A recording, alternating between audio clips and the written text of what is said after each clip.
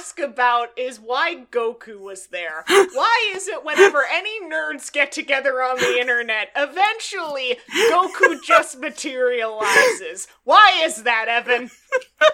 Because Goku's your best friend. Oh gods, yeah, we're killing all gods, and don't tell me the odds, 'cause we're killing all gods. Oh gods, yeah, we're killing all gods, and don't tell me the odds, 'cause we're killing all gods. Gods. Gods. Gods. Coming to you pre-recorded during the Coffee Cup Exhibition Tournament, this is a cultural event, a Blaseball recap podcast. I'm your host, Evan Saft. My pronouns are they, them. Joining me, as always, is your other host, Eli. Hello, everybody. My name is Eli Lee. My pronouns are also they, them. Eli, are you ready to talk about some Blaseball? I have never been more ready to talk about some Blaseball. It's season 3. That's my favorite number. Yeah, 3. It's a good number. It's a strong number. It's actually my lucky number as well, so. Hell yeah. Yeah. But season 3, we'll see if this is a lucky season for Blaseball overall, because going into season 3, the original subtitle of season 3 is Peanut Plague. As you might have recalled, in the Season 2 election, the 2 decrees that passed were Fourth Strike, which let some of the lower-ranking teams have another chance at bats, and, of course, Peanuts, which we didn't quite get into the effects of until the start of this season. I know that they're very high in protein, but that's about it. They are high in protein and high in chaos, as we'll see. The first thing to bring up is let's go to the thing that we're used to first, which is weather. We see 2 new weather patterns during this season, but adding to the previously only established weather condition of solar eclipse. The 2 new weather patterns are peanuts and birds. Birds. There's nothing that I find funnier than collective nouns being used inappropriately. And the weather being birds is, I think, the prime example of that. It is a strong sentence. It is a sentence I have uttered several times. Tippi Hendren hates this game.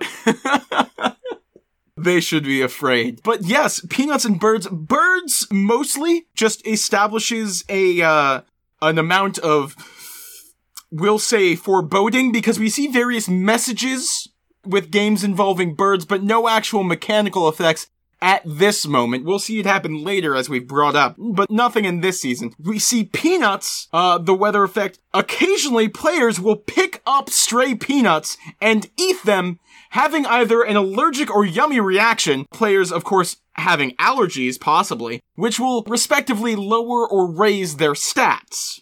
And yummy and allergic are the 2 most notorious reactions one can have to peanuts. I think they're the only reactions you can have to a peanut. Like, I feel like we've maybe brought this up, but I don't feel like anyone is just meh about peanuts. You're either all in on peanuts or you're like, this is gross. Really? I think that peanuts might be the most inoffensive of the legumes. I think that peanuts might be the only member of that family where it's possible to, either take or leave them. I'm thinking edamame, particularly if you're not getting it, at a sushi place, just... Yeah, no, that's true. If you just have plain soybeans, I love them. I love soybeans, but I feel like some people are like, what's this? It's a bean, but soy? What the hell? It's lightly salted and it came out in front of my sushi, but it's not sushi. I hate this. Alright, so, the peanut plague also has a couple other odd effects. The second is that it is affecting the roster, as we see that all players named either Dan or Daniel, with their first name being Dan or Daniel, have that Dan replaced with Peanut, leading to the rise of Peanut Holloway, Peanut Bong, and Peanutial Duffy. I think I went to college with a guy named Peanut Bong. I think you went to college with someone who had a peanut bong. But yes, the 3 peanuts show up. We again know they'll feature prominently later. And the third effect of this peanut plague is that we see that peanuts are now available for purchase in the store. This seems to be in random amounts for players, but is always at a 1-for-1 cost. 1 to the amount of peanuts to the amount of coins that they cost. Once you've bought these peanuts, you can eat the peanuts by clicking on your peanut count. Now, additionally, beyond this, you can purchase a Squirrel of Devouring to increase the rate at which you eat peanuts. So if you bought a Squirrel of Devouring, you could click once and eat 2 peanuts rather than click once and eat 1 peanut. It's true. Squirrels have those busy little hands, so they can open them a lot quicker than humans can. Yes. And we should note something, a rule that exists in the Book of Blaseball at this moment in time, which is Section 5, subsection E, if at any time redacted, atone redacted 1 million peanuts. So, just going at where we stand at the start of this season, clearly something is going to happen when something happens with 1 million peanuts. Given that there are mechanics around eating peanuts, you might think that it's when we're going to eat 1 million peanuts. And given that you have both something that is based on the rate at which you click and something that increases your rate for how many times you click, you'd think that we have some kind of cookie clicker coming up, some sort of cookie clicker on our hands. And that's what might have been planned. Except that on day 2, play stops, and the site goes down. Great. The umpires announce on Discord, there are peanut cheaters among us. The site will not return until the peanut cheaters have repented. And are we sure that Peanut Cheaters isn't just like a new team in Blaseball? You know, it could happen. We've not seen any new teams at this point in Blaseball, but the Peanut Cheaters do not appear to be a new team. The games stay off for the following hour, at which point the umps post again. The cheater did not come forward, but Blaseball is inevitable. The Blaseball gods will remember this. So, Season 3 of Blaseball is when they introduce the subtweeting mechanic, is what you're telling me.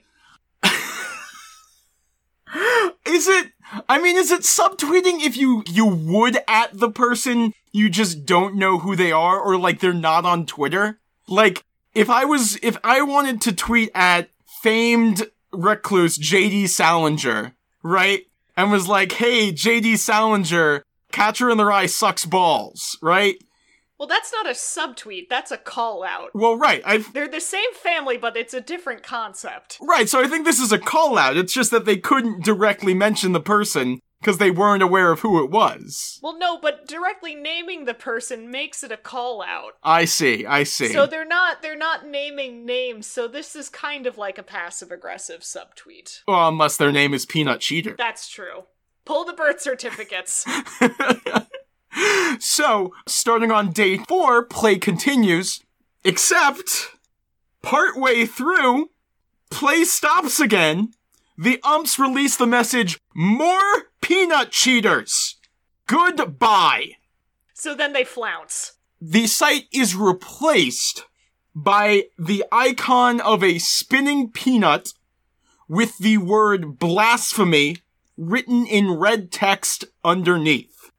My question for you regarding all this is like, so I, against my will, have been familiarized with Blaseball, at least partially. What do you think would be the average layperson's reaction if you, just pulled them into a room that had a large monitor displaying the website with just a rotating peanut with the words blasphemy blinking over it in red text? Do you think they would consider it to be like an installation art piece, or would they just immediately call the cops? You know, I'm thinking that the layperson would think that you're just someone who's learning jQuery for the first time. Like, you're learning how to rotate elements on your website, and you're having a funny face humor. I can tell you that the reaction of the Blaseball community was confusion and panic.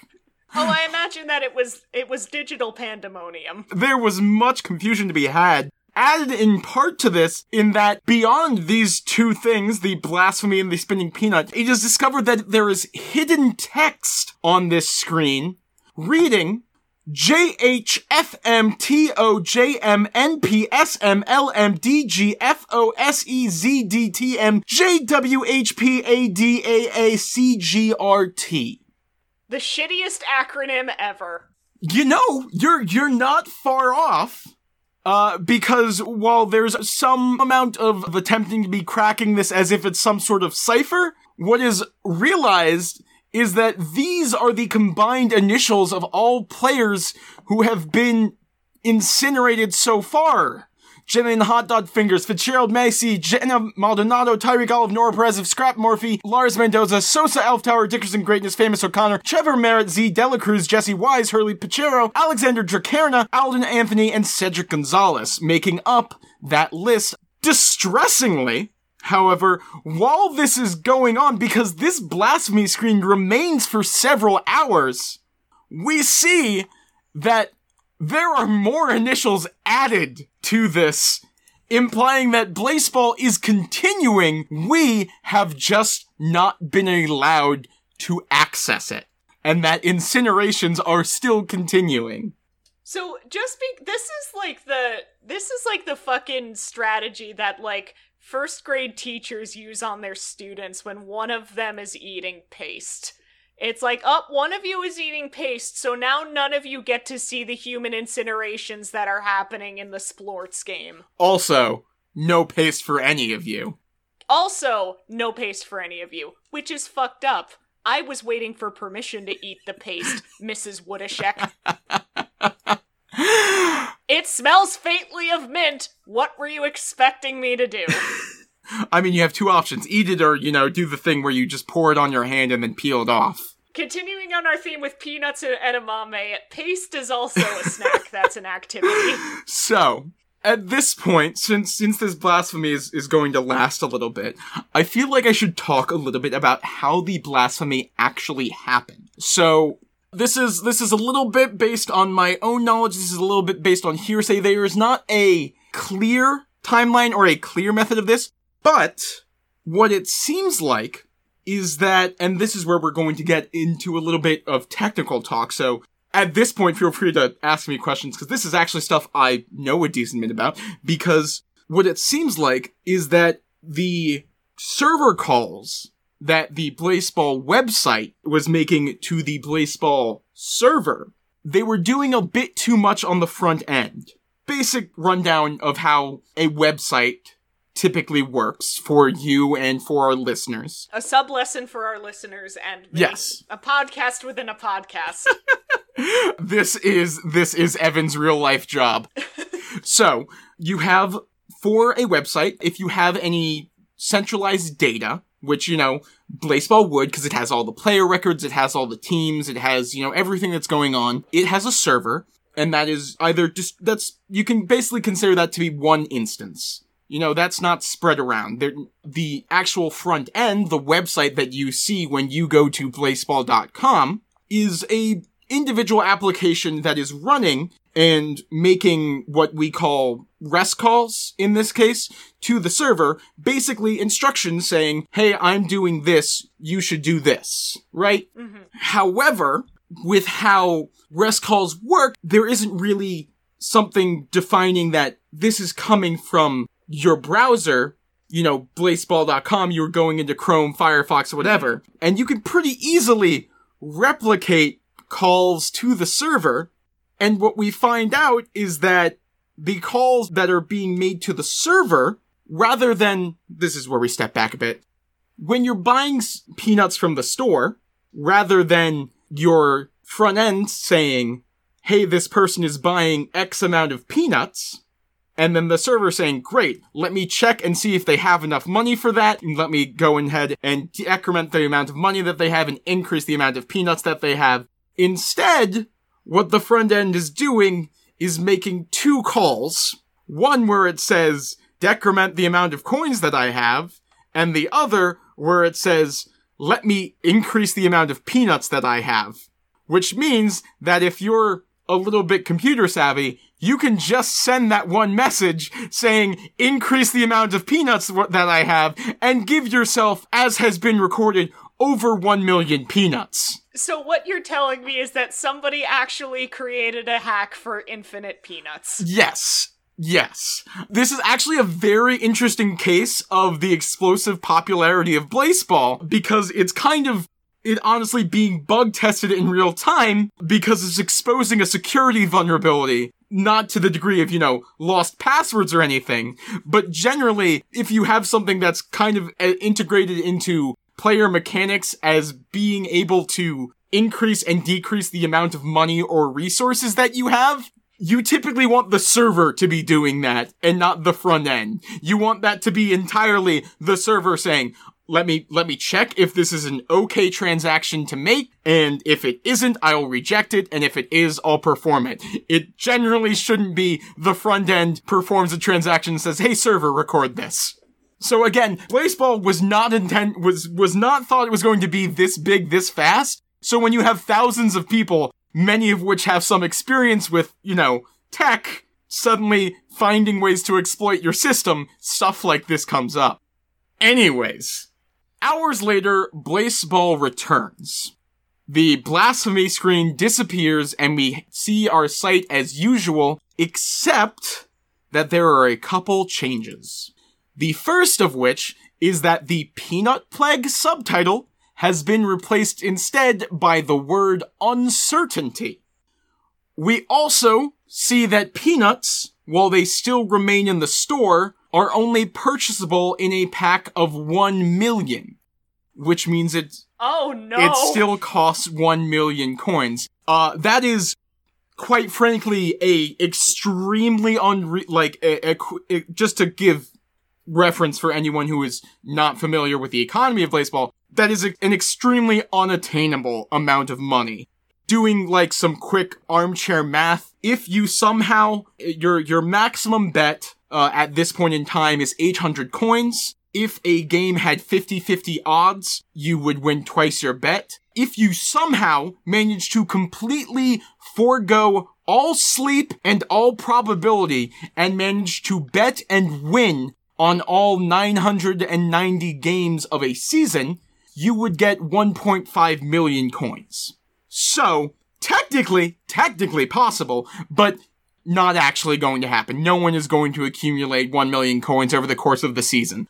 Although if there is one fandom that I think would be able to do it, I would suspect it's the Blaseball I fandom. believe the highest number of coins we have seen accumulated in a single season is around 800k at this point.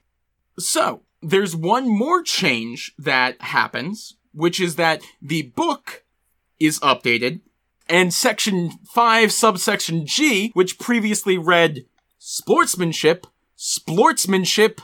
redacted, is unredacted to read sportsmanship is dead. That's probably fine. Yeah, nothing. That's something, I had a similar thought when I was playing Pee Wee softball, and my rival from the other team, the Pink Flamingos, did not shake my hand after a game. Well, they were too busy thinking about not watching the John Waters movie? Is that Pink Flamingos? Well, it is. We were also in 3rd or 4th grade, so I can't imagine that they were thinking about it. Well, that's why they were so messed up and wouldn't shake your hands. That's true. The Flamingos, too big to shake hands with the Penguins. All these waterfowl. Lindsay, if you're listening to this, fuck you! So, from this point, the season continues. We find out, because of the now changing weather, that incinerations only happen during solar eclipses. There are, of course, several incinerations because solar eclipses being one of three weathers are not uncommon by any means. Over the course of the regular season, we lose Reese Trombone, Bennett Browning, Brianna Chang, Juan Rangel, Paul Barnes, Theodore Passon, Miguel Javier, Chorby Sol, Natha Kath, Kendi Alstott, Velasquez Meadows, Ogden Mendoza, Sebastian Townsend, Atlas John Bois, Tyler Violet, Tiana Cash, Jorge Ito, Mateo Prestige, Sam Solis, Shaquille Torres, Blankenship Fisher, Mickey Santana, Hendrix Rangel, Sebastian Sunshine, Derek Kruger, who, remember, was the replacement for the first ever incineration of Jalen Hot Dog Fingers, and Isaac Rubberman. A moment of silence for, those we tragically lost over the course of the regular season. Okay, moment over. So, the other notable thing that happens during the course of the regular season is we come around to day 73. The Charleston Shoe Thieves are facing the Los Angeles Tacos. They are in the process of setting the record for the longest game ever at 54 minutes, threatening a spillover past the hour, meaning that all other games would have to be pushed back another hour. In the top of the 14th inning, they are tied at 14-14. The Shoe Thieves start gaining a lead, put up 2 more points, and then Morrow Doyle hits a grand slam, pushing the score to 20-14. The bottom of the 15th, after 1 out, so after the Shoe Thieves, they get out, the Tacos go up to bat.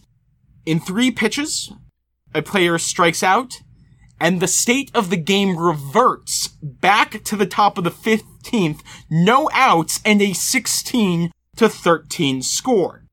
Everyone is extremely confused, and then baseball goes down again, this time not replaced with a blasphemy screen or anything that would indicate this was planned, but a 502 bad gateway error.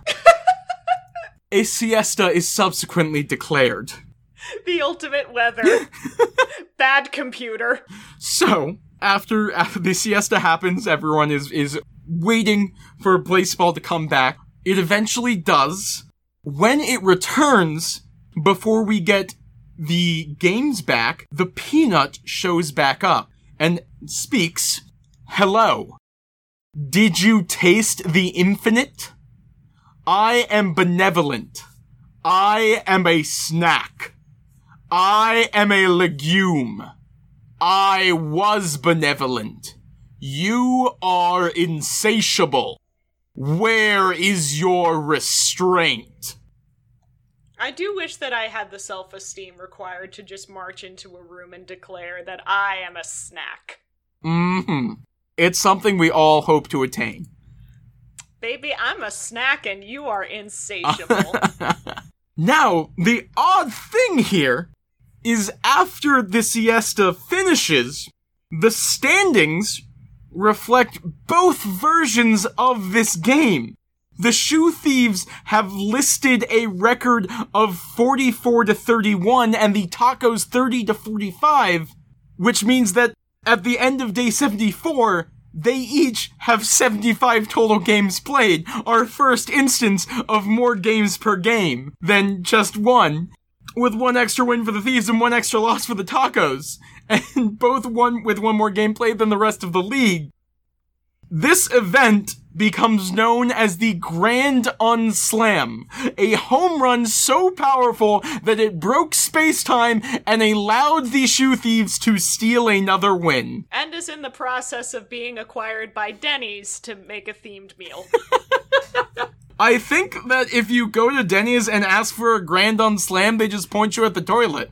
If you go to Denny's and ask for a Grand Unslam, legally they have to send one of the cooks to fist fight you in the parking lot. Anyways, the rest of the regular season continues. It finishes off. The Hades Tigers lead the regular season with 70-29. No records really set. Chicago Firefighters at the bottom of the pack, 35-64. And so, which means going in to our postseason, we have from the Good League, the New York Millennials, the Dallas Stakes, the Charleston Shoe Thieves, and the San Francisco Lovers.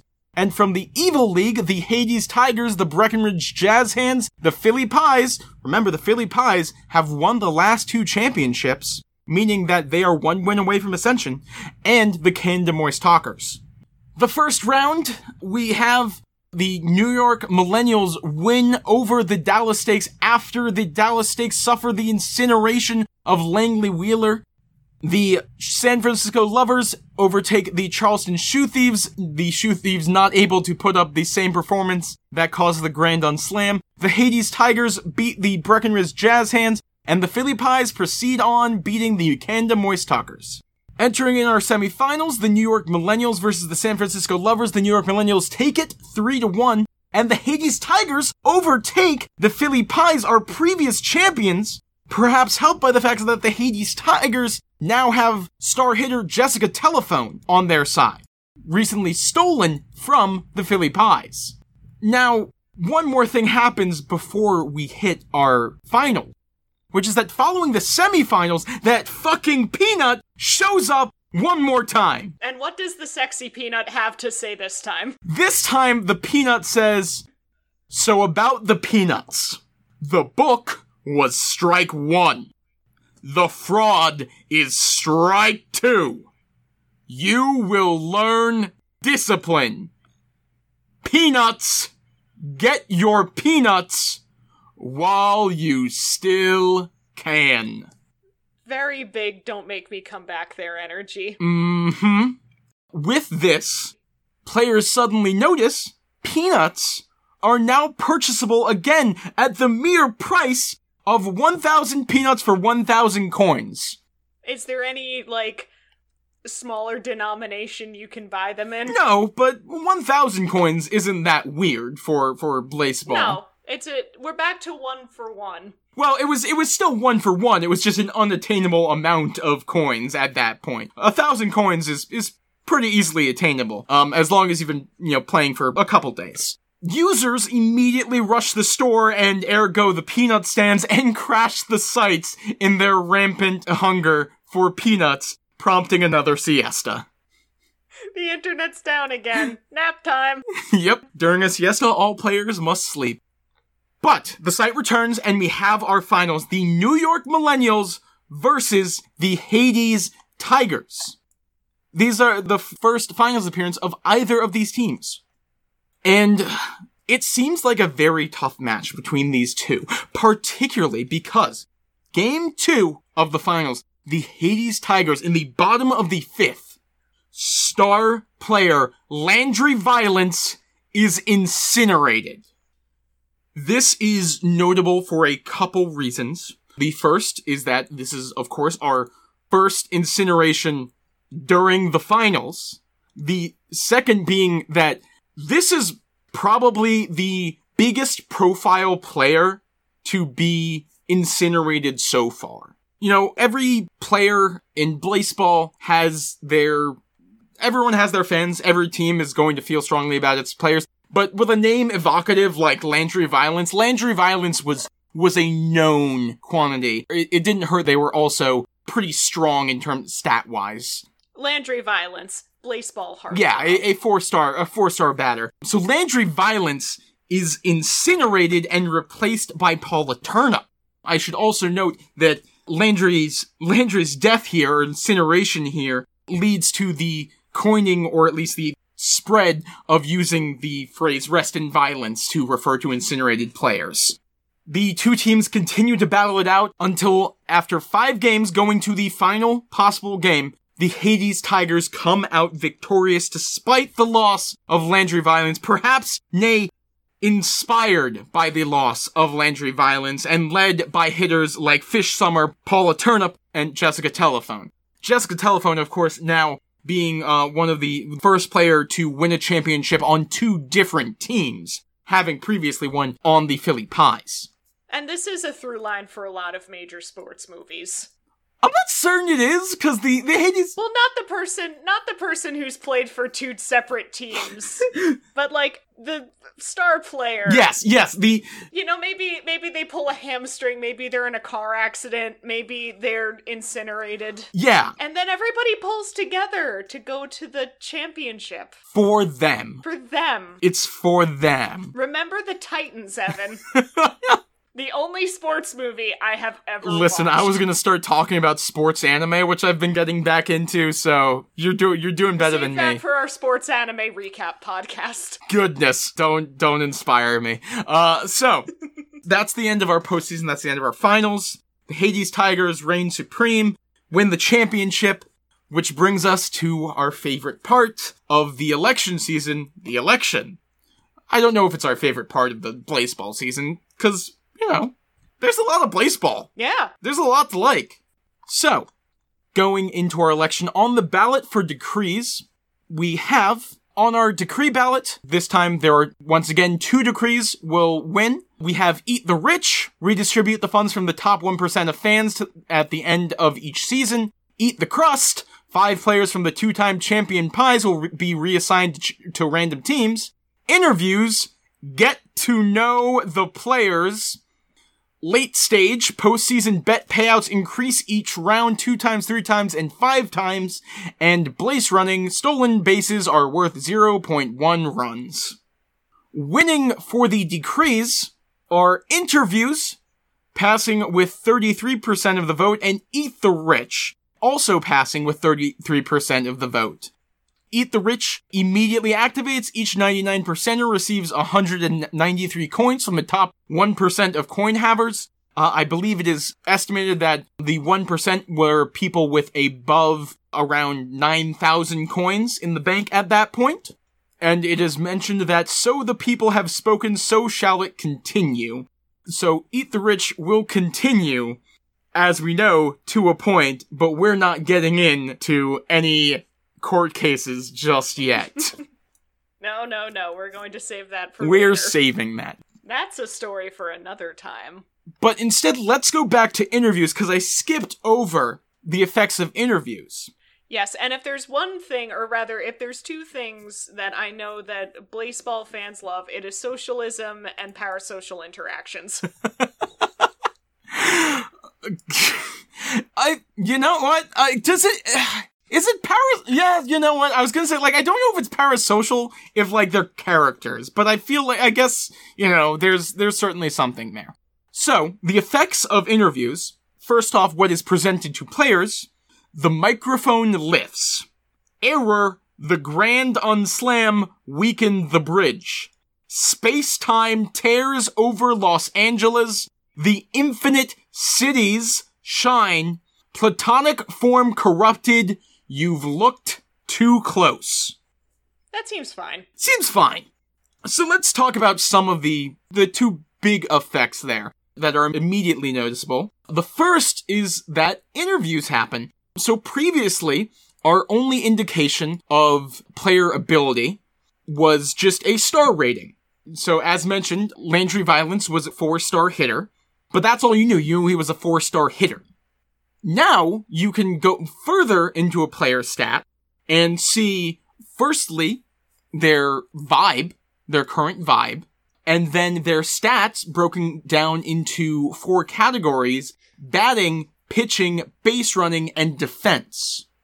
You also get some fun stats about them, including their evolution, their pregame ritual, their coffee style, their blood type, and their fate number. Also, their soul scream. A couple of these things, we don't know what they mean even now. What, you mean... Okay, Evan, Did you ever collect baseball cards as a kid? Because I did. I collected Pokemon cards. I collected baseball cards because they came with Big League Chew, which I liked a lot because I love bubblegum, and I especially love bubblegum that has a lot of surface area for, the powdered sugar to stick to, and that's what Big League Chew was. But they did come with baseball cards, and the baseball cards did mention, the player's soul scream. Did you happen to have, a rookie Barry Bonds? Do you know what his soul scream was? No, I kept getting Daryl Strawberry for some reason. The other effect besides this new insight into player information is that the Los Angeles tacos become the unlimited tacos. Yes. I know that name. You do know that name. I'm so glad they're here now. So, that's the first 2 very noticeable effects. Let's go into our blessings. So, going, of course, in the order in which they were awarded, first by ranking in the regular season, Bloodlust blesses the Hades Tigers, maxing out Yasmin Mason's pitching stats. Exile blesses the Hades Tigers. They get to send their worst hitter, Alyssa Harrell, to the New York Millennials and receive McLaughlin Scorpler in return.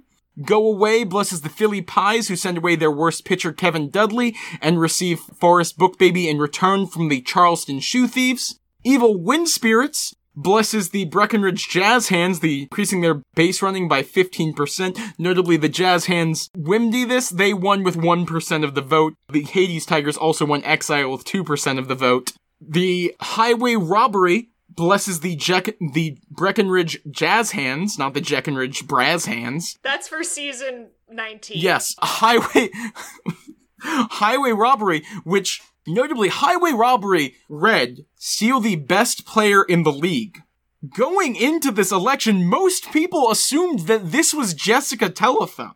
However, the Jazz Hands steal Nagomi McDaniel from the Hawaii Fridays and send Bevan Underbuck back in return. Nagomi McDaniel, who ate a peanut, had a yummy reaction during the season, and is now apparently the best player in Internet League Baseball. What a shakeup. The Summoning Circle blesses the Kansas City Breathmints. They re-roll the hitting of their 3 lowest hitters. They get decent returns on this. 1/2 a star to 2.5 stars, 1/2 a star to 2 stars, and 1 star to 3 stars. Pretty good returns across 3 pitchers. The Rack also blesses the Kansas City Breathmints, increasing their defense by 15%. Rigor Mortis blesses the Houston Spies, which should have decreased the base running of the Canada Moist Hawkers, the Miami Dolly, and the Seattle Garages, and the Breckenridge Jazz Hands, those in the same division as the Houston Spies. It should have decreased their base running by 10%.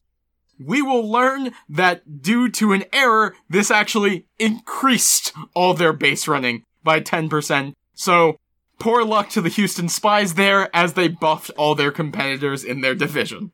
Pretty Please blesses the Seattle Garages, improving their hitting by 3%. Pseudo Thumbs blesses the Seattle Garages, improving their pitching by 10%. Headhunter blesses the Baltimore Crabs, who steal Nagomi McDaniel from the Breckenridge Jazz Hands and send Holden Stanton back in return. You know, one time when I was at the beach, a crab took one of my french fries and scuttled away, but I think this might top it in terms of crab thievery. Well, particularly if you had imagined if you had just stolen those french fries from someone else, and you were about to indulge in your ill-gotten fries, only to have those then stolen. And you can't go after the crab. It's got pincers. It'll get you. So yes, I believe this will set and maintain the record for the, shortest tenure on a team, given that is less than a second. Anti-capitalism blesses the Unlimited Tacos, maxing out the anti-capitalism attribute, which is a hidden stat of all the Tacos players.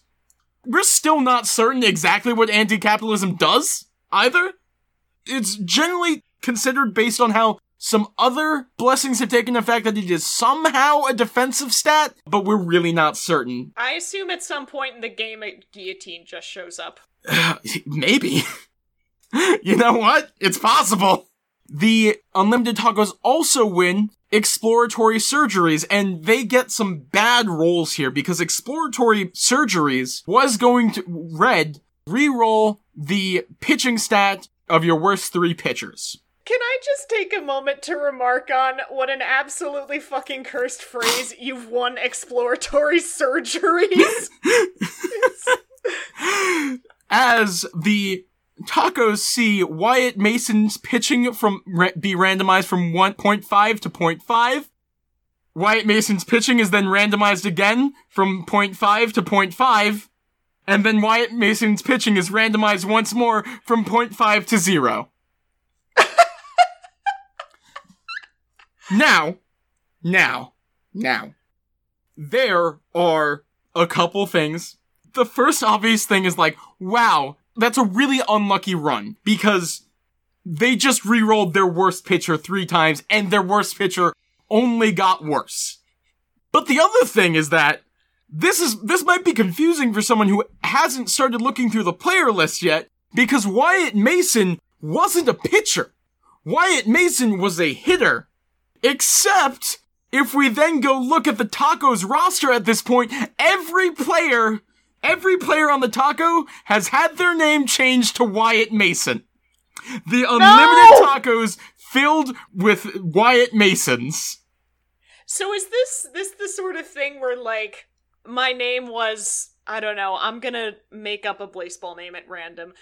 My name is Crane Dance Jenkins, and all of a sudden my name is changed to Wyatt Mason, or am I just transmuted into Wyatt? You know, the most feasible explanation I can come up with is that Los Angeles being split across space-time, since the stats of these players did not change, instead, we have the infinite possibilities where Wyatt Mason is each of these players.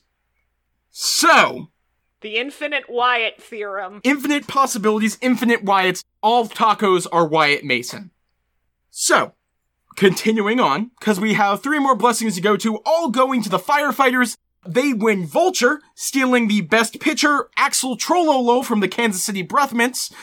This is probably another blow to the Kansas City Breath Mints, who you might recall stole Axel last season, after Axel was already maxed out, and had previously had Polka Dot Patterson stolen from them after Polka Dot Patterson was maxed out. Blaseball really did say, I'll be deep in the cold, cold ground before I recognize Missouri.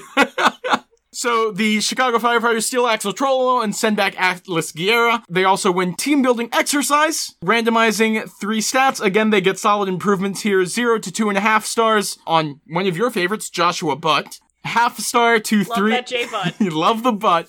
A half a star to 3.5 stars for Edric Tosser, and a half a star to 3.5 stars for Paulo Mason. And finally, they also win performance enhancing demons, enhancing their overall attributes by 8%. So strong showing by the Firefighters after their last place showing in the league. And that's it for season 3 of Blaseball. We know that coming up, there is going to be a 1 week. At this point, I know this is a little confusing. We're currently in a grand siesta, we'll say. The first extended siesta, which became known as a grand siesta, is now going to occur after season 3, a 1 week siesta. Okay, I'm sorry. A grand siesta is just going to fucking sleep, okay? Well, remember, during a siesta, all players must sleep. You can't call it a nap anymore! You're going to fucking bed! But yes, there will be a 1 week grand siesta following season 3. But that is the season of Peanuts. That is the season 3. Lee, do you have anything any questions, any comments? Anything you want to go over for season 3? I want to know if the hot peanut shows up again. Well, we know that the Peanut shows up. Is it the same peanut? Yeah. Because, forgive me, Evan, these games kind of have a high turnover rate. The For all I know, this peanut that is, like, in our current iteration of Blaseball is, like, J. Warren Legumington the Fifth or something. It's funny you say that. God damn it! I'm not gonna get into it because I'm saving it. But that does have relevance for the recent court cases. You know, this Peanut, as far as we know, this will remain the same Peanut as we've already seen we're seeing possibly the rise of the Peanut, having seen its climax and fall already. Yeah, that's season 3.